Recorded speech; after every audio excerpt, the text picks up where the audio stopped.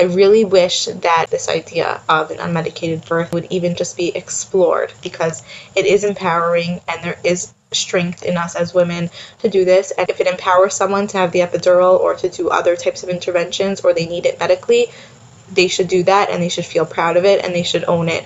But if there are inklings or feelings of maybe this might be for me, maybe I want to try to persevere in this direction, then that is certainly something that they should explore, and there is support out there to explore it, and it is a totally incredible journey.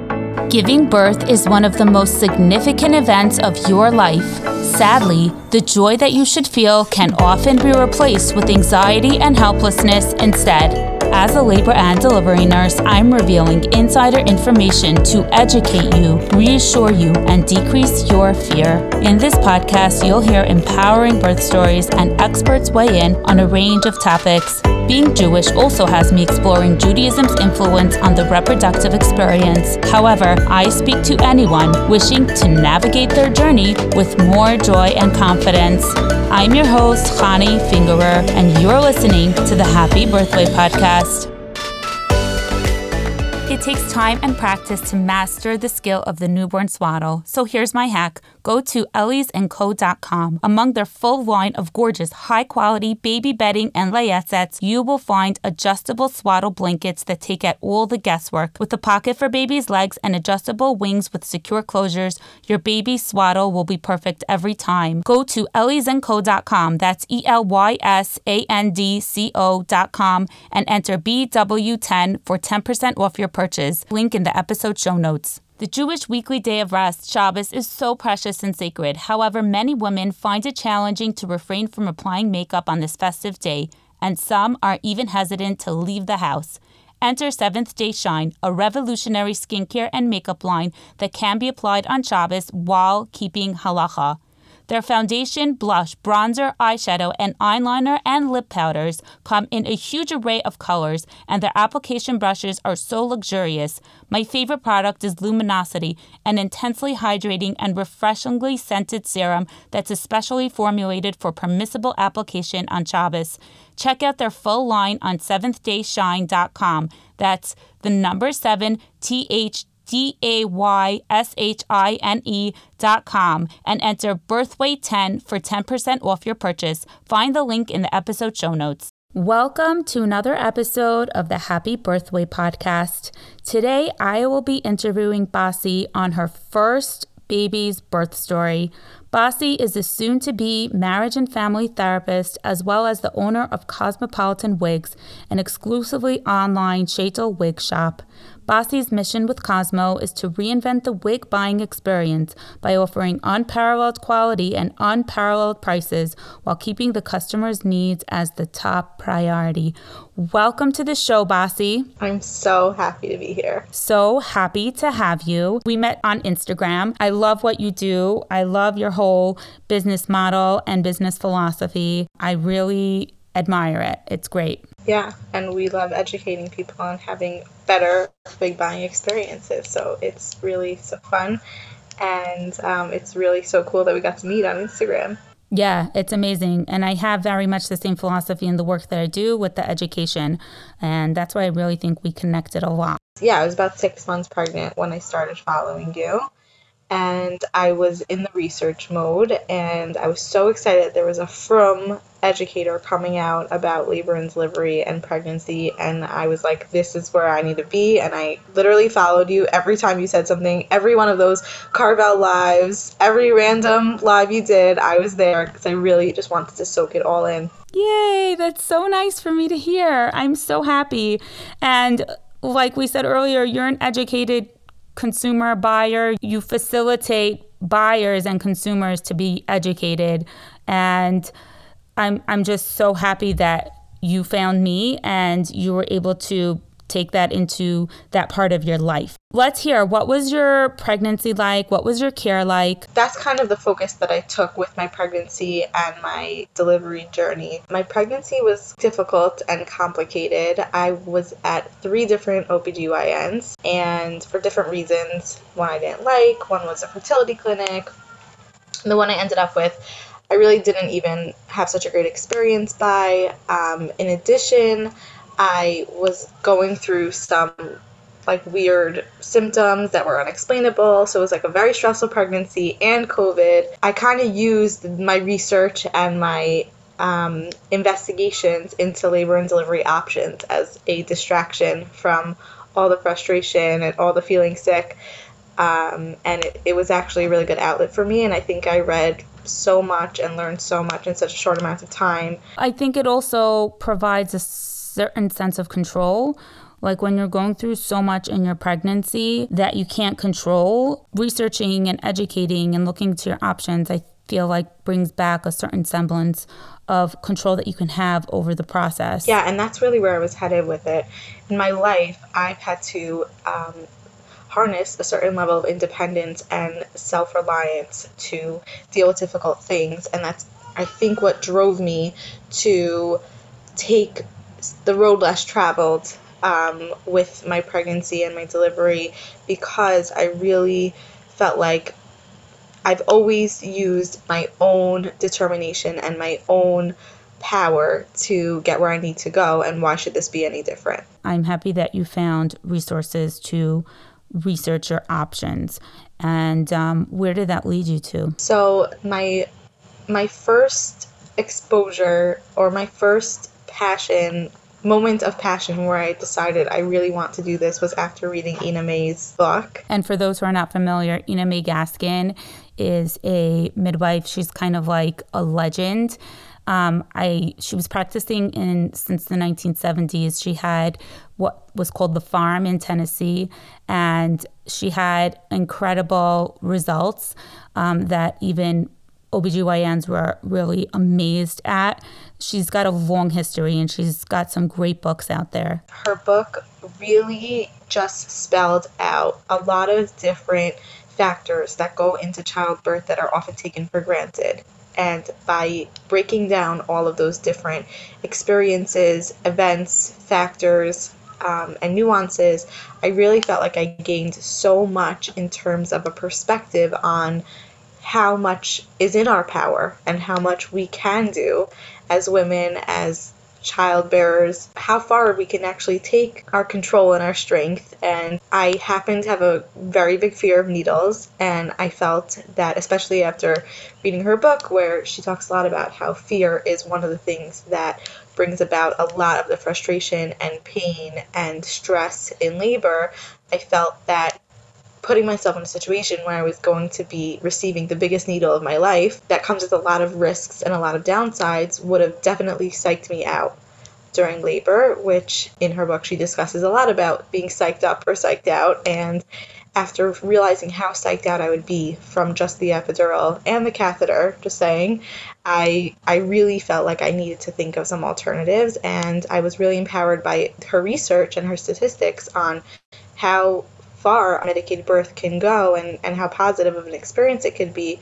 And I said, I can do it. I really started believing I could do it. It's important to highlight that every person has a very unique individual experience as to how they view interventions. And like you said, for you personally, it would cause a lot of fear. And you knew that for yourself. You knew yourself well enough to know that. And fear is, like you said, such a huge deterrent of labor progress. You really educated yourself. It helped take away your fear. It showed you your options. It showed you that a lot more was within your control than one might think. Did you find a provider that you liked in the end? No. I ended up staying with a provider who primarily does medicated births and was not supportive of my plan. Every time I'd go in and discuss my birth plan, they'd either poo-poo me and be like, yeah, we'll figure that out, or they would say, we just recommend you get the epidural. And I almost switched providers at 36 weeks because of this like psychological impact on the labor progress. I felt that if my doctor at the time wasn't behind me and was discouraging me from pulling through this, I would really be totally psyched out and again maybe lose all the work that I had done my whole pregnancy and my research and my training, and I did a hypnobabies course, which we could talk about later, and all this money and time and energy that I've invested in this goal of mine to have an unmedicated birth would just go out the window if I'm in the middle of labor and the doctor who's treating me is saying, you can't do this, give up.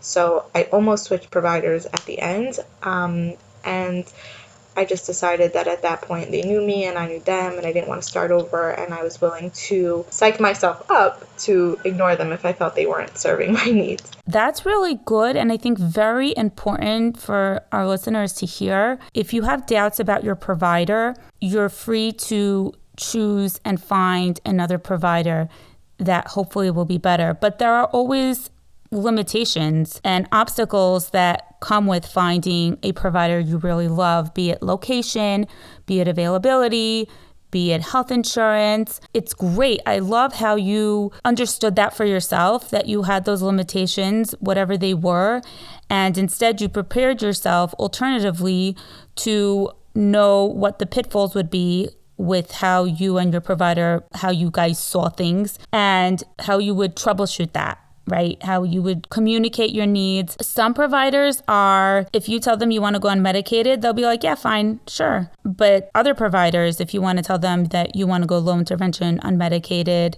maybe more supportive. So some are kind of like lukewarm, whatever you want. But then when push comes to shove, they just say, well, you're in so much pain. Why don't you just get the epidural? And epidurals are a great tool. That's not to say that they're not. But if somebody very much desires not to get an epidural, then it's great to have a really supportive provider of that if possible. And if not, it's great to prepare yourself like you did. Something I want to mention is the resistance on my provider's part was largely because they felt like I didn't know what I was getting myself into. They felt like, you're a new mom, this is your first pregnancy, you don't realize how hard this is going to be. And I said, you don't realize how many hard things I've overcome. Like, I really wasn't concerned by that. I was more concerned by their lack of ability to support me unconditionally and to follow my lead when it comes to my choices, rather than to have their own agenda or viewpoint that they can't let go for the sake of their patient. So that was something that I really did not appreciate. It's interesting because I'm hearing that you felt like they didn't believe that you could do it. They didn't believe that you were going to be able to do that, which I think is so important. You need your team to believe in you. I'll tell you from a clinician's perspective, what I see a lot of times happening is that women come in labor for the first time and they say that they don't want the epidural, but they did nothing to prepare themselves for it. So they have no idea truly what they are getting themselves into because, yeah, like you said, it doesn't sound like preferred thing to get a big needle in your back.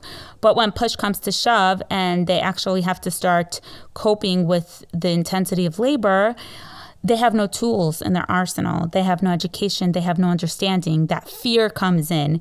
And also that, lack of belief and of support from their healthcare team because they just say, just get the epidural. And honestly, I will tell you that happens the majority of the time when a patient comes in and did no preparation, says that they don't want an epidural. If you want to have a low intervention birth, you need to seriously prepare yourself for it, and you need to be determined to have it. You can't just be like, I'll see what happens, I'd rather not, but we'll see. Because when patients say that we'll see, almost all the time, they get the epidural. It's not we'll see, it's I do not want the epidural and I did preparation for it. And let's see, maybe you'll get the epidural and you'll be happy with your choice in the end. But if you really, truly believe that you don't, do that prep. Yeah, and that was the deal I made with myself. If I'm going to do this, I need to have a concrete plan. And that concrete plan included 3 things, I would say. The research and the work that I did to prepare. I got a doula, and I did hypnobabies. And I really felt like I was getting a lot of tools in my toolbox. In addition, everything I did to prepare myself for the hospital was focused around this idea that I was going to do my best to pull through to have an unmedicated birth. So that includes bringing a birthing ball. I tried to get a room with a shower. I wasn't successful. I brought these like energy pouches. Do you know about these? They're like applesauce, but they have like energy in them. When you're nauseous and you can only like drink or whatever, they have tons of energy in them. What are the energy pouches called? They're called Slammers Protein Watermelon Kiwi Burst. They're OUD, non-GMO, and they come in these packs, like the type of pouch you would give a baby with applesauce in it. And it's like watermelon flavored with 7 grams of protein per pouch and other energy, kind of like Red Bull style, but with no like iffy ingredients. Okay, so you brought those little pouches among other things that you do to prepare. Yeah, so I was really focused on the preparation, having every tool in my toolbox that I could. And that included hypnobabies, so I'll get into that a little bit. Hypnobabies is a little bit different than hypnobirthing in the sense that you are actually entering into a deep hypnosis during your child's birth. It's a 6-week course that I took with my husband on Zoom with a Hypnobabies trained instructor doula, and I also hired a Hypnobabies doula to come with me to the birth. So it was 2 separate people who I had just in my back pocket to ask questions to and to consult with when things were coming up during labor. That's great because the philosophy was consistent. So the things that you learned, your doula was consistent with those things. They weren't new things to her, and she knew what tools you'd be using to cope, and she would better be able to support that. So that's great. Yeah, and the course was so interesting. I have never done hypnosis or meditation in my life. But for 6 weeks straight and until the rest of my pregnancy, every day I practice hypnosis. It's an eyes open hypnosis, so it's not dangerous. It's actually called hypnoanesthesia, which is a medical grade anesthesia that is used for people who are allergic to other types of anesthesia. And it's just a great way to calm your body, relax your mind, relax your muscles without any medical intervention. Wow. And I want to highlight the fact that you practiced every single day. This is not the kind of thing that you can go to 6 classes for and then feel like, yep, you got it all. You need to practice. You need to practice often. You need to practice every day. Labor is like running a marathon, and you can't just go and do a 26-mile sprint without practicing for it. Yeah, and I did the practice. My husband did his role. There's like partner support type meditations and hypnosis, and we really were ready. It just came to a point where I said, I have done all the research. I have read all the books I can read. I have read all the articles, watched all the podcasts, followed all the Instagram personalities who support this, and I've done my Hypnobabies course, and I've done all the hypnosis. I've asked all my questions, and I just surrendered to everything I know and said I'm going to do my best. Anything else of note during the pregnancy, or do you want to go to the labor part? Let's just get right into it. So what happened? How many weeks were you? I was 39 weeks. I was 1 week and 1 day early. It was definitely weird for a first pregnancy, but my water just broke and I did not really start contractions. So that's where things got a little bit complicated because they needed to induce me, and they used Cytotec, which is a drink that ripens the cervix. That was kind of the start of what I know in labor and delivery they call the domino effect. Yeah, the cascade of interventions. Yeah, everything kind of just rolls out from there, and things were impacted by the fact that I needed to be induced. I'm sorry, that stinks that it wasn't on your plan. When your water breaks, sometimes you can wait at home a little bit. Sometimes you have to go in right away. There are different circumstances, and you're at risk for infection, though. So that's the reason why ideally we'd like to get labor going and get the baby out, because the sac that surrounds baby and protects baby from infection is no longer intact. And that doesn't mean that you're on a time clock in terms of you have to have a C-section by a certain amount of time of your water being broken. If baby is doing well, you're doing well, and there are no signs of infection, then labor should be able to continue. It's preferable for labor to start, sooner rather than later from after your water broke. Like, we don't want you going 3 days with your water broken and no labor. So once your water broke, how long was it until you started the induction process? It was about 7 hours. So my plan was to labor at home. With unmedicated, laboring at home is a huge privilege because you can walk around. You're not strapped down to a bed. You have all the space you need. You have all your equipment. And there's just less time that you're in the hospital on their clock, on their watch. And I couldn't do that because I was strep positive and my water broke. So I went to the hospital. Yeah, and I have to point out that is one of the reasons why you actually would have to start the induction process sooner. Group E strep is a bacteria that's harmless to the mother and that lives in the perianal area. However, during birth, it can be very harmful to baby and have very dangerous consequences. So somebody who has Group E strep, mothers are typically tested at 36 weeks for it. And if you are positive, then you would get antibiotic treatment during labor. And so I'm assuming this is why you had to go in sooner rather than later. Yeah, and I asked my doctor, I said, can you give me the antibiotics? I went to the office, so I said, can you give me the antibiotics here and give me some, 8 hours I'll go to the hospital in 8 hours.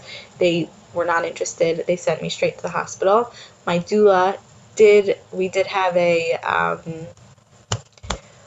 go off course a little bit. We ended up going to Macy's and walking around just to see if I could get labor started on my own. I did 1,000,000 squats and nothing was happening. Also, one of the ways that I prepared that I didn't mention before is there's a lot of movements that are encouraged to get baby in the right position and open up your pelvis, Miles circuit, spinning babies, those types of things. So we did all of that and nothing was happening. And that is when we knew we had to just go to the hospital and start the process because we did not want to risk any infection. Yeah, and it's great that you were educated and that you did those things because later on, you won't have doubts. Some people have doubts like, was this really necessary? Could I have done something differently? But you were educated, you had the tools, you tried to do what you were able to, and it wasn't meant to be. So you knew that it was the right thing to do to go to the hospital. So we get to the hospital, and basically because of COVID, part of the labor and delivery unit was being prepared for COVID. So they were short rooms, and my doula insisted that we get a room with a shower. So we were waiting and waiting, and it wasn't happening. They said they were going to give me 4 rounds of Cytotec, and that is how we were going to proceed and see what happened. So 8 hours, basically, I was in triage. I didn't get a room, and I was getting the Cytotec, and I was having actually very strong contractions from the Cytotec, but I wasn't feeling a thing. So this was my opportunity to start practicing my hypnosis and getting into a safe and comfortable place to feel ready to have a fearless and comfortable birth. However, I was in triage, and the people sitting next to me were getting epidurals.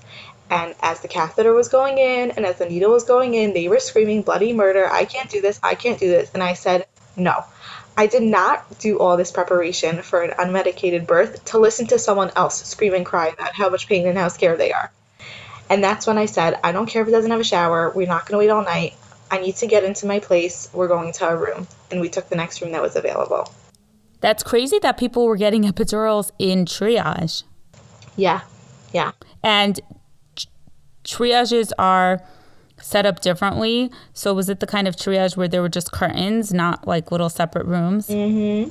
Oh, fun times. So I'm listening to everyone yell in pain, and I'm sitting there having these very strong contractions, but not feeling it, which was probably a result of my hypnosis and my calm demeanor. And I was just like, I'm not letting someone else ruin this for me. So we left really fast and took the next room that was available, which did not have a shower. It was, I guess, you had to figure out which was worse of the two. And it's definitely not very calming and definitely doesn't facilitate relaxation when you're hearing people screaming all around you. We know that tension is very catchy. And we got to the room, and that's actually when my pain discomfort started kicking in, and we knew the Cytotec was working.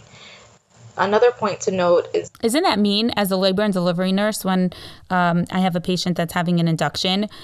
I get so excited when they start having more pain. Like, isn't that disgusting? But we get so excited. Yeah, no, it was exciting that something was happening. However, there was a little bit of confusion about where I was in the labor process, and I only learned this in hindsight, that Cytotec heightens all of your symptoms and all of your pain, because now your cervix is super ripe and super fragile, so everything that the cervix is holding up is now also ripe and fragile. So everything just feels 10 times more intense than it would had I not had the Cytotec. So I didn't know that. So we thought that I was in transition because I had been in labor for already 12 hours, but I wasn't. Did you have any cervical checks during that time? So no, because of the risk of infection. Yes, and that's actually, I want to point that out, that is the standard of care. If someone's water is broken and they're group B strep positive, unless there are any concerning signs for the baby's welfare or the mother's welfare, or we're thinking there's imminent delivery, then the mother should wait to be checked. And in general, the fewer vaginal exams that someone has in labor, the less risk for infection, because every time someone has a vaginal exam, we're introducing the potential for infection. So that's great to hear that you didn't have unnecessary vaginal exams. Yes, and I appreciated that. Another factor that was happening at the same time was that the baby was posterior and I was having extreme back labor. Occiput posterior. Mm-hmm. Yeah, so we were not really sure where I was in the labor process because of all these factors. Yeah, so occiput posterior is when the baby's facing sunny side up and the baby's back is against the mother's back, which a more optimal position for the baby's exit is the other way around, where the baby's face is facing the mother's back. And it can cause very intense labor pain and make you feel like you're in transition when in fact you're just 2 centimeters dilated, just because that baby's head is pushing against, different parts of your body. So it's really, I'm glad that you had those tools to try to get the baby's head to rotate, because babies come down like corkscrews. So it's definitely possible to get your baby's head to rotate, but that can be excruciating pain. Yeah, and it really was. And we did 3 hours of thinking that I was in transition, and then we were so burnt out that we decided it was time for an exam. Because if I thought that I was having back-to-back contractions, and if I thought that this was it, then we had to find out what was going on. So a resident came in and did the check and said that I was 4.5 centimeters and -2 effaced. Mm-hmm. -2 station. And we freaked out. We were like, wait, what? We thought this was almost over. This has been a really long day, and I've been having the strongest contractions, very intense back labor. What is going on here? And we were really, really bummed. At that point, I realized that my only chance here of surviving through the end was to redo my hypnosis and get into a deeper state of hypnosis. So we shut the lights, we shut everything down, and I listened to my tracks and got myself into a calm place. Wow, that's really amazing. You kind of had to recenter yourself. Yes, and at the same time, God sent a miracle, and the nurses had to switch over, not because it was change of shift, just because someone else who was on my nurse's team was actually pushing. So they sent in a new nurse, and she was a former doula and was very motivated to get me the things I need. So whereas the original nurses were not willing to unhook me from the IV, even when it was just saline, were not willing to let me go sit on the toilet, and were not willing to put me on a Bluetooth monitor, this nurse, she was amazing, was like, no. If you're going to do this, we're doing it right. And she made all the calls and said, get me that Bluetooth monitor. This girl is so close. We're going to help her get through this. And she really changed the whole course. That's so amazing. And I have to say, I see this from my personal practice all the time. Not only do you need all the tools that you had and all the education that you had, but when you're in an environment that's oriented toward the side of more intervention, then if you're not getting that proper support and you're not getting those resources, like you said, a Bluetooth monitor that's remote, where you can move around better, being hooked up to an IV bag of fluids. Sometimes you need those interventions. But if you truly don't, if they're not really necessary, then it's just not going to facilitate your plan. And you weren't getting those things until then. And that could have made a huge difference in your labor. I see that all the time. Sometimes I'll have two patients. One patient says that they don't want to have an epidural. They want to go as low intervention as possible. I do everything I can to help with that. And then I have a second patient and something like that happens where you go to push and then I come out and the nurse that took over that patient tells me 3 hours later, oh yeah, she got an epidural. She's all comfortable and good in bed. Wow. I mean, I was not on that track because I felt I had made it this far. I was pushing through, but I really needed it. I was really losing my mojo. And also, 2 points about the oxoposterior. Is that how you say it? Occiput posterior, or we just call it OP. OP. Was that I didn't have a shower, and with back labor, a shower is so helpful to have the warm water hitting your back. So that would have definitely been a game changer for me. And also, the baby has to now turn. Mm-hmm. While your cervix and all your other organs that are being held up by your cervix are super ripe and fragile, the baby turning is extremely painful. Mm-hmm. So the back labor increased, and I felt like I had to push. Which is very common to feel rectal pressure when you're not very much dilated with a baby that's OP. So that's really characteristic for an OP baby. Yeah, and I couldn't control it. And after 3 hours of just trying to hold it in, I didn't want to tear my uterus or my cervix in half, but I really couldn't control it. And after a few hours of that, it just seemed like I was there. So they brought in the PA and we did another check, and Baruch Hashem, 9 centimeters. Nice. We were good to go, and like we really had a hallelujah moment. Like my husband was like, I was really so close to just like throwing in a towel. I'm like, you? Like what? Like, really so hard for him, right? No, I don't want to diminish that. There is definitely challenges of being a partner of someone who's laboring. But so just to clarify, for you went from 4.5 centimeters to 9 centimeters in 3 hours. Yeah. Wow. And I mean, it can be attributed to so many things, but I also like to point out that once you get to like the 5-6 centimeter mark, which we were close to, you can go really fast. It's not a linear progression. So you had like 12 hours of labor and it took you 12 hours to get to 4.5 centimeters of painful contractions. And I want the listeners here to know that those contractions are not doing anything. Just because you had 12 hours of contractions that you only got to 4.5 centimeters, they're still doing something, and you may change a lot faster later on. Yeah, so correction. I was only having 4 hours of pain. The contractions were happening, but I wasn't feeling them. Only 4 hours in did I start feeling them. So I had total painful hours were 8 hours, like completely. And yeah, so we basically realized that I was there, and then the nurses started coming in and setting up the room and prepping me and getting all their stuff in place. And we decided that an hour later, well, it wasn't really decided. It happened that by the time everything was set up, we were ready to push. And from that point on, it was 50 minutes. I pushed on my back in a sideline position because another priority that I had was to tear as little as possible.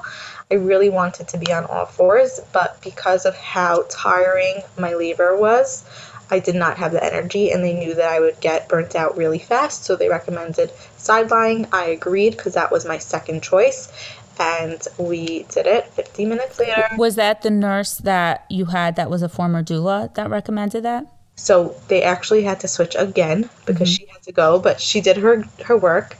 And a new nurse came in, Sue. Sue was I guess they knew I was unmedicated at that point, and they had tried to now start to curate a team for me who was pro going unmedicated and would help me. Sue was that nurse. She was like so proud to be in the room of someone who was trying to be as low intervention as possible, and really was the cheerleader that I needed.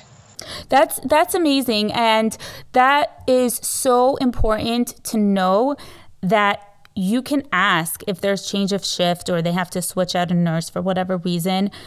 As a patient, you can always ask if there's a nurse that's going to be more open to this quote unquote alternative method of birth. I'm just kidding, but I'm not at the same time. If there's a nurse that's going to be more, that leans more toward supporting a birth like this, there are very much different nursing personalities. And some are, like, I work with a nurse who one time asked me if we can switch patients because her patient was like super crunchy birth center transfer and was chanting and, was planning on giving birth squatting or on her all fours and all of that. And I had a super high risk patient that was very complicated with a lot of stuff going on. But she's like, I'll take your patient over this other one. I can. And I was like, oh, love it. We're going to do it. But I also want to say that when you have someone that has a vision for their birth and is motivated to do it and is actually doing it, you end up getting even the more medically oriented nurses on board because they're just so proud of you that you're actually doing it. And unfortunately, we don't see many determined patients as determined as you were. So I think that at a certain point, it turns around where people are just cheering you on, like they're so proud of what you're doing. And a lot of times you think that you want to push in a certain way, but when push comes to shove, no pun intended, when you are actually at that point of pushing, different things can feel comfortable for different people. So some people may have this vision that they want to squat. Some people may have this vision that they want to push on all fours or on their side. And turns out that they like to push a different way. Some people may have this vision of, I don't want anybody counting when I'm pushing, or I'm going to push with, breathing in and out, or the opposite way where I just want someone counting, whatever it is. And it's not uncommon for people to just change their mind. I don't want to say change their mind, but choose whatever feels best for them. Side lying is great. I have to tell you, it's great for babies' head rotation. And it's also been shown of all positions to be the less likely for you to tear actually in your perineum. Yeah, well, that was really not effective because I had a second degree tear on my perineum and one right next to my clitoris. So that was really not fun. But I'm happy I did it anyways. I was still happy with my decision. It was the best option at the time. And it happens to be that the doctor at my practice, there are 4 doctors, and this doctor was the one who made the most efforts to convince me to get an epidural, and she happened to be on call when I was pushing, and she watched me deliver my baby unmedicated. The only interventions I had was the induction, and I was really proud, and I really felt like I showed her a different alternative. You should be so proud. You really should. When I have patients like you, unfortunately, because they're so rare and there are medical students around or nursing students around, I call them in and I tell them, this is what birth can go like too, because most of the time they're going to see women screaming and saying that they're on their deathbed. And it's so important for them to see that birth can be controlled.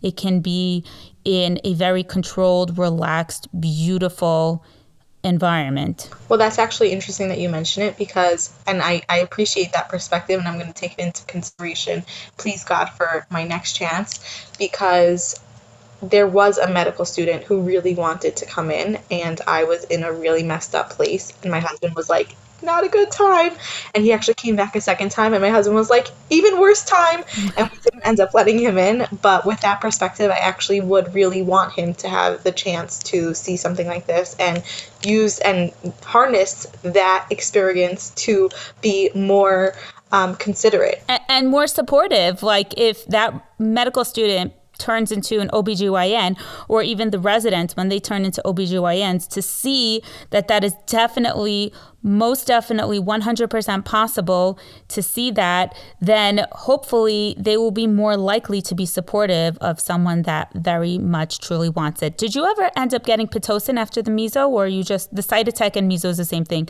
No. So I believe that at a certain point, we usually use meso more for the ripening part, and then Pitocin for like the actual induction part once your cervix is soft. So sounds like your labor just kicked in after you got the meso, and sometimes like you don't even need anything anymore. Your labor's, you're in labor, you're making cervical change. Yeah, it was actually that doula nurse who said they're asking me about Pitocin and I'm just going to give you another hour. And I was like, thank you. I really didn't want Pitocin. I really felt like that would have pushed me over the edge.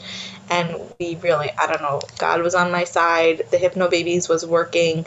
That doula, the fact that she got me off the monitors and off the IV helped me get in my zone. I was able to sit on my ball. I was able to sit in a rocking chair. I was able to walk around a little bit rather than being cooped up in a bed. It really got things moving, and I really needed that at the time. Amazing.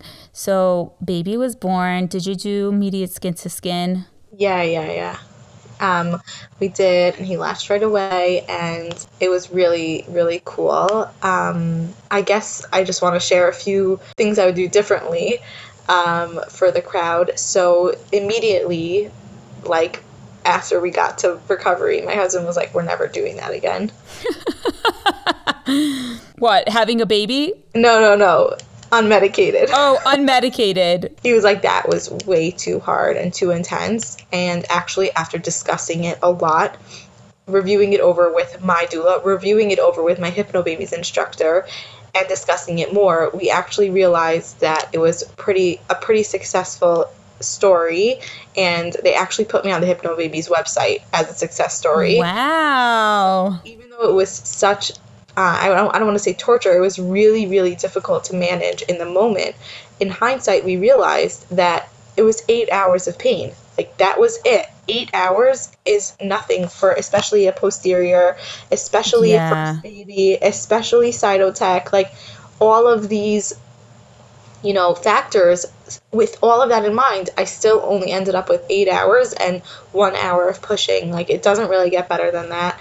And also learning more and, discussing the details of what happened gave us a lot of information on how I labor and how I manage labor and what to know might happen in the future and what things I'm not going to tolerate in the future. For example, not being in a hospital that has more than one shower room is something that I'm never going to do again. And, there are just, and the involvement of the doctor. My doctor was there for 40 minutes. That's all I saw her. Like, it was not relevant what her opinion was on the matter. So these types of things are things that we learned and things that we grow from. And even my husband is 100% ready to try this again because he realizes now we had a really great, successful experience and that we really did something that we really wanted to do. And we're really happy with how everything turned out. Yeah, that's beautiful. No, it's definitely hard. I think it's amazing when you have a goal and a vision for your birth and you're able to accomplish that, which you did. It was fraught with a lot of difficulty, not the most pleasant for a variety of reasons that were beyond your control. And so your doctor only saw you for 40 minutes. It's interesting. I've worked in several hospitals, and there are different models of the way the care goes on. In some hospitals, the doctors will be in to see the patient every 2 hours at the very least, just to follow up and, discuss what was going on and what the continuing plan would be. And there are other places where, as a nurse, I'm terrified to call the doctor until the baby's almost crowning. And we can do no right because either we called the doctor too early or we called the doctor too late and the baby was halfway out. So it's interesting. The models of care are interesting, and it's a great question to ask your provider during your prenatal care to find out from your provider, how's it going to work? If I'm in labor, is the doctor that's on call also seeing patients in the office across the street? Or is the doctor that's on call in the hospital 24/7? Will you be able to see me like every 2 hours to just discuss the plan if I want to?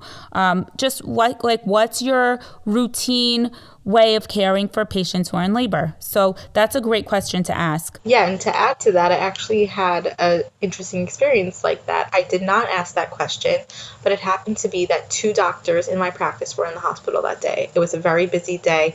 I don't know if they have this in your hospital, but they said when it rains, a lot of women go into labor. Have you ever heard that?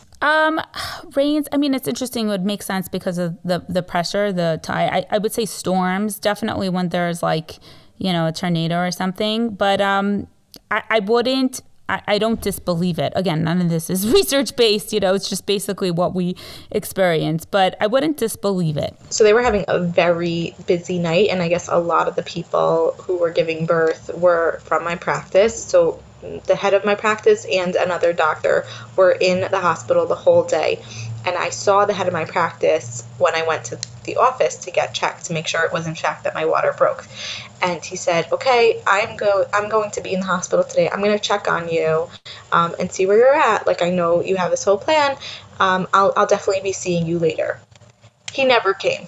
I never saw him again. And I feel that, okay, it's probably on me for not asking this question. I don't think the answer would have changed anything about my care, but I do feel that that was pretty neglectful on his part. Like, don't make a promise you can't keep to a mother who's giving birth. If you aren't going to be able to see me, then say I'm going to try to stop in if I have a few minutes, not I won't leave the hospital without seeing you because I'm going to be there all day. And we never saw him. And had things not been going on track the way we wanted, it would have been very helpful to have him there because he was the one who had originally confirmed for me that the practice would support me through an unmedicated birth. And it was really discouraging once we realized later on that he totally bailed on us and was nowhere to be found. I'm so sorry that you had that and that you kind of felt like, like he ghosted you. He did. Yeah. So what happens is even in the places where I work, where the doctors come in frequently to see their patient, sometimes circumstances are beyond their control. And if there were a lot of patients, sometimes they'll have C-sections back to back and they're in the operating room and they can't come out of the operating room. And sometimes things like that happen. Like I remember not long ago, we had a patient that came in for her breech baby to be turned. And there turned out to be 2 C-sections that were not scheduled, but one on top of the other that her doctor had to do and then had to attend a vaginal birth all in a row. And those were patients that were higher priority. And I felt terrible for this patient who was waiting there for 4 hours for her breech baby just to be turned and then to go home. But unfortunately, when it comes to labor and birth, it's not always controllable. But I do think it would have been easier for you to hear it that way had you known versus just, oh, the doctor forgot about me. Or just, I'm going to try my best. We have a really busy day, but I would like to check in with you, and I'm going to put my greatest effort to do that. That would have been way more of a better expectation. But again, I didn't even notice at the time because thank God everything was going well and we were on track, so I didn't need him. But if things were not going well and the hospital, the nurses, the doctor who did end up seeing me would have been a little bit pushy in terms of something that was not in my plan, I would have actually needed him. And I would have made them track him down to really support me because he had agreed when I switched to the practice that he was going to help me do this. Mm-hmm. Yeah. And then how did the afterbirth go postpartum-wise? So actually, the postpartum floor was also being prepared for a COVID surge, and there were no rooms. So it was Erev Shabbos, and we were in the recovery area until 3 o'clock, and Shabbos at 4:30. Oh, boy.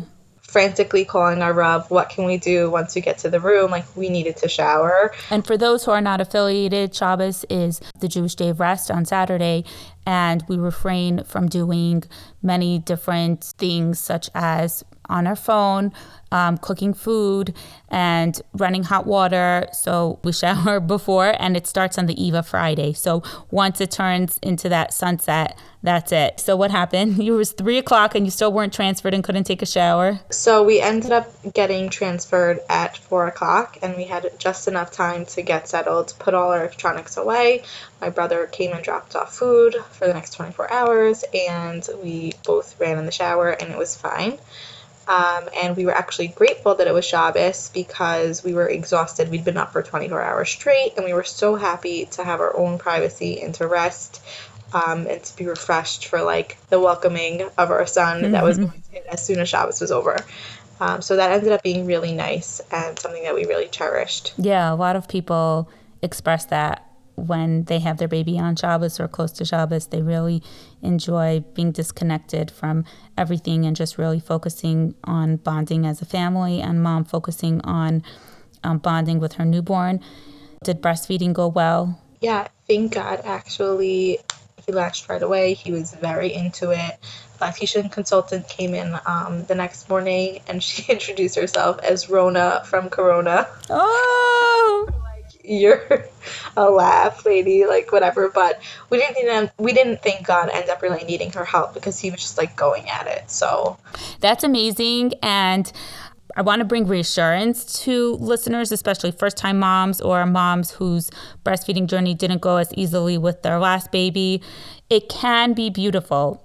It can have many challenges, and it's common for there to be many challenges, but it can be beautiful and it can go really well too. So, don't panic before the actual situation happens.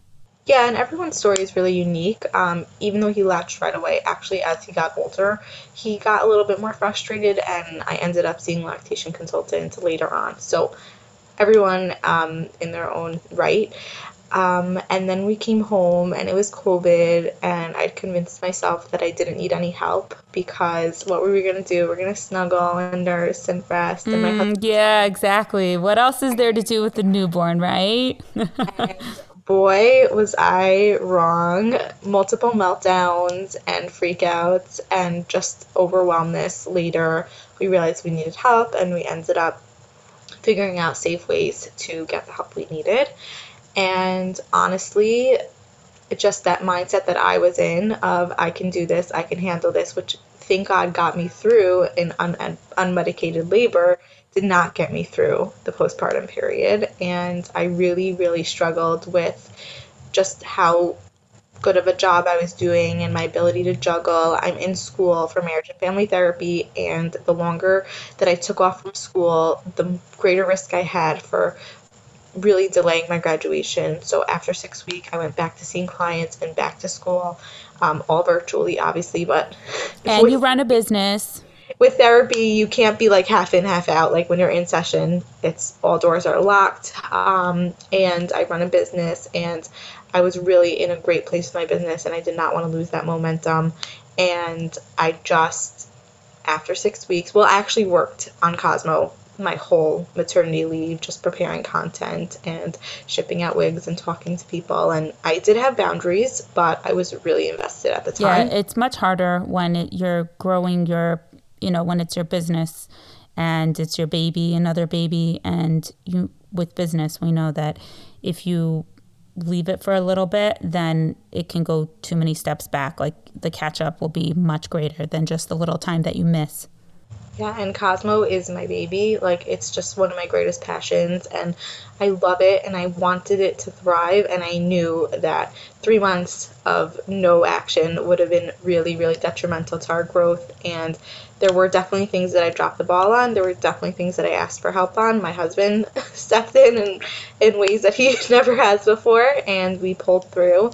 I would say that until the 3-month mark, I was a total mess, and there were definitely times when there was no food for Shabbos, and our apartment was a mess, and we were really depleted, and it was just a very good lesson in taking care of yourself and not having insane expectations for yourself when in the past you've been able to do things, but if you feel like the signs are telling you this isn't working, you need to make it work for you. And it was a really big lesson in that for me. And since then, I've taken a lot of precautions and a lot of steps to support myself in supporting this baby. I still don't have any help because of COVID, so I'm with him full time. And also doing 2 jobs and in school, and it's very complicated, and I'm really grateful for all of it because it's all good and all blessing, but I don't recommend it. And if I would know if I would have known then what I know now, I would definitely have had to figure something else out, because it was really just such a tough place to be in, especially as a new mom with the hormones and the sleep, and the exhaustion, and just all the changes, and my life changing, to have no support in our apartment, and to really feel like I'm being pulled in all these different directions, was very, very toxic and unhealthy for me, and I will not be doing things like that again. Yeah, you live and you learn, but it's really hard to anticipate how the enormity of being freshly postpartum, and not just freshly postpartum, but the months following as well. It's very hard to comprehend the enormity of postpartum before you've ever had a baby. It's just impossible to comprehend the level of sleep deprivation that comes with having a newborn, and it's so important to plan. And we often say that sometimes we kind of lose sight of the importance of planning for postpartum because we plan so much for the birth, which is so important to do as well, because it can affect your postpartum healing also, and just your mental health, because if you had a difficult birth because you didn't prepare, then that can affect what happens after you have the baby as well. Thank you for being vulnerable with that and saying how you just couldn't always necessarily, pull it all together, which when you're postpartum, you're just in survival mode and you have so much going on with everything else. And I'm happy to hear that you're doing things that fill you up besides for the motherhood identity that you have. That's really important. So even though it's pulling you in all directions, I'm happy that you're doing that for yourself. Thank you so much, Basi, for telling us your birth story. I'm sure it's going to help many mothers who are hoping to have a low intervention birth. It's so helpful to hear how you navigated the hiccups that happened and how things didn't go how you would have preferred for them to go, but you really navigated it so beautifully. Yeah, and if anyone has any remote or a tiny drop of interest in trying to go the unmedicated route or lower intervention, I'm more than happy to discuss with them. I really feel like there are more than two options, but definitely two options for delivery, and I really wish that it would even just be explored, this idea of an unmedicated birth, because it is empowering and there is strength in us as women to do this. And if it empowers someone to have the epidural or to do other types of interventions, or they need it medically, they should do that, and they should feel proud of it, and they should own it. But if there are inklings or feelings of maybe this might be for me, maybe I want to try to persevere in this direction, then that is certainly something that they should explore, and there is support out there to explore it, and it is a totally incredible journey, and we will definitely be doing it again, please God. Thanks for tuning into the Happy Birthway podcast. Head over to Your Wedded Academy on Instagram to continue the conversation. You'll find the link in the episode show notes, as well as links to any additional resources, products, and services mentioned here. If you love listening to this show, you can help it grow by sharing it with your friends and rating and reviewing it. To stay in the loop when new episodes are released, make sure to subscribe.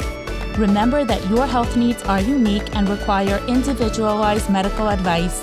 The podcast is not a replacement, and some of the information may not be appropriate for your specific circumstances. My mission is to educate you so that you can confidently collaborate with your healthcare team. I believe that a healthy mom and healthy baby are simply not enough. We also need a happy mom with an empowering birth experience.